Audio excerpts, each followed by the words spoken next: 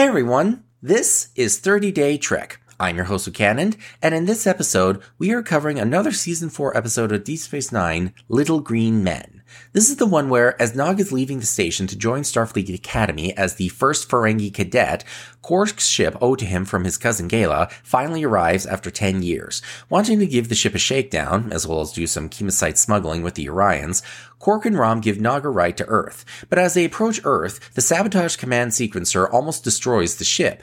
Using the chemosite, as well as the funniest use of technobabble in the franchise, Rom accidentally transports them back in time, and they find themselves on an American military base in 1947. Little Green Men is the best of what is referred to as the funny Ferengi episodes. When the Ferengi were introduced in The Next Generation, believe it or not, they were supposed to be the next Klingons of the franchise and be a metaphor for capitalism at its worst. But when they first appeared in the episode The Last Outpost as the new antagonists, they fell flat on their face as an embarrassing joke and then became a regular joke throughout the series. So when Deep Space Nine came around, Ira Stephen Bear and Robert Hewitt Wolf did for the Ferengi what TNG did for the Klingons and expanded them beyond their base metaphor and made the Ferengi through Quark, Rom, and Nog a much more complicated and interesting race. They also had, as fans would refer to them, funny Ferengi episodes that were done to break up the heavy and more serious tone of the series. And while fans at the time complained about these episodes, Bear was right when he pointed out the necessity of them as palate cleansers. Little Green Men is generally considered to be the best of these, as we find out that the Ferengi Alliance took 10,000 years to form, and that they bought their warp technology, that they're incredibly health conscious with their disgust of smoking, and are dismayed at the fact that humans irradiated their own planet with the development of atom bombs. As greedy and sexist as the Ferengi are, even they have standards. It's also a great episode that showed off the chemistry that Armin Shimmerman, Max Odenchik, and the late Aaron Eisenberg had as Quark, Rom, and Nog. I particularly like the moment when Rom is bartering with Quark over the chemosite profits, and Quark asks Rom when he suddenly got so smart. Rom says that he's always been smart, he just lacked self-confidence. As someone who identifies with Rom, it's great to see this evolution of the character that will pay off later on in the series. As for the episode itself, this was conceived as an homage to the sci-fi B-movies of the 1950s, right down to the archetypical characters of the cigar-chomping general, the paranoid captain, the noble scientist, and his nurse fiancée. And fun fact, the human characters' names of Lieutenant General Denning, Nurse Faith Garland, and Professor Jeff were named after actors Richard Denning, Beverly Garland, and Richard Carlson, all of whom were actors from the B-movies of the 1950s. It was pitched back in the first season by Tony Marbury and Jack Trevino, but Michael Piller wasn't too keen on the idea. But in the fourth season, with the 50th anniversary of the Roswell incident coming up, Renee Echeverria proposed that they do The Roswell Show, and everyone agreed, with Bear and Wolf writing the teleplay. Like the past tense two-parter, which is referenced here when Nog asks Rom if he thinks the Gabriel human looks just like Captain Sisko, to which Quark hand-waves away by saying that all humans look alike, this was a time travel episode done to do social commentary of our present. But unlike past tense, whose relevance increases with each day as we're less than a year away from when the Bell riots take place, Little Green Men is the production saying, you know what? Let's have some fun.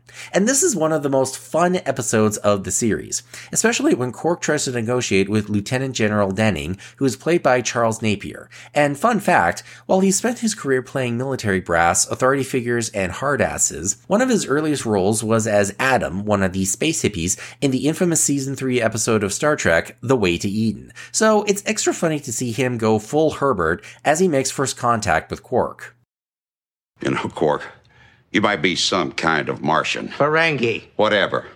But the more we talk, the more you remind me of my brother-in-law. Is he a businessman? He's a car salesman and not a very good one. And he's nothing like me. The bottom line is, I don't trust him and I don't trust you. So before we sit down and sign any contracts, you are going to tell me just what the hell you people are really doing here. I just told you we're here to open up trade negotiations. If you're not interested, just say so. I'm sure I can do business with one of your planet's other nation states.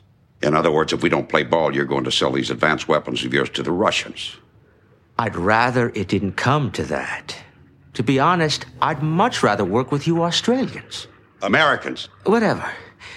But if you won't do business with me, and the Russians will, who am I to say no? I'm not saying we can't do business, but I don't have the authority to make this kind of decision. I'll have to get Well, I have to get clearance from the president. I can wait. In the meantime, let me give you some free advice just to show you I'm on your side. You people should take better care of yourselves. Stop poisoning your bodies with tobacco and atom bombs. Sooner or later, that kind of stuff will kill you. What do you know about atom bombs? My people have been watching your world for years. We know all about you. Baseball, root beer, darts, atom bombs. It's quite a fascinating culture you humans have here. And with a little Ferengi technology, it can be even better. Now, why don't you go talk to that president of yours?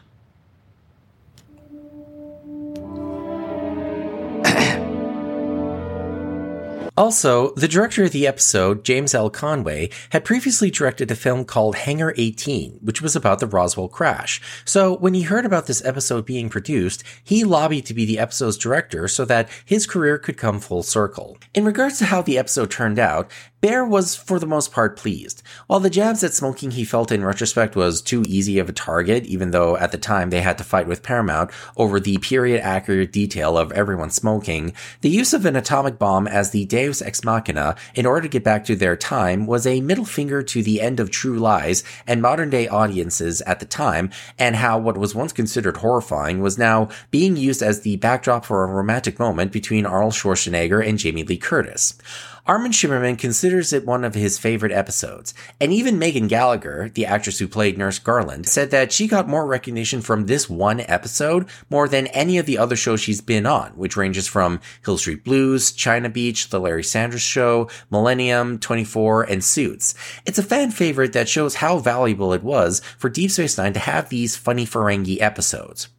Join me tomorrow for another Season 4 episode of Deep Space Nine that also focuses on the Ferengi and is an episode that in 2023 with the hot labor summer is particularly relevant. Live long and prosper, and also live well.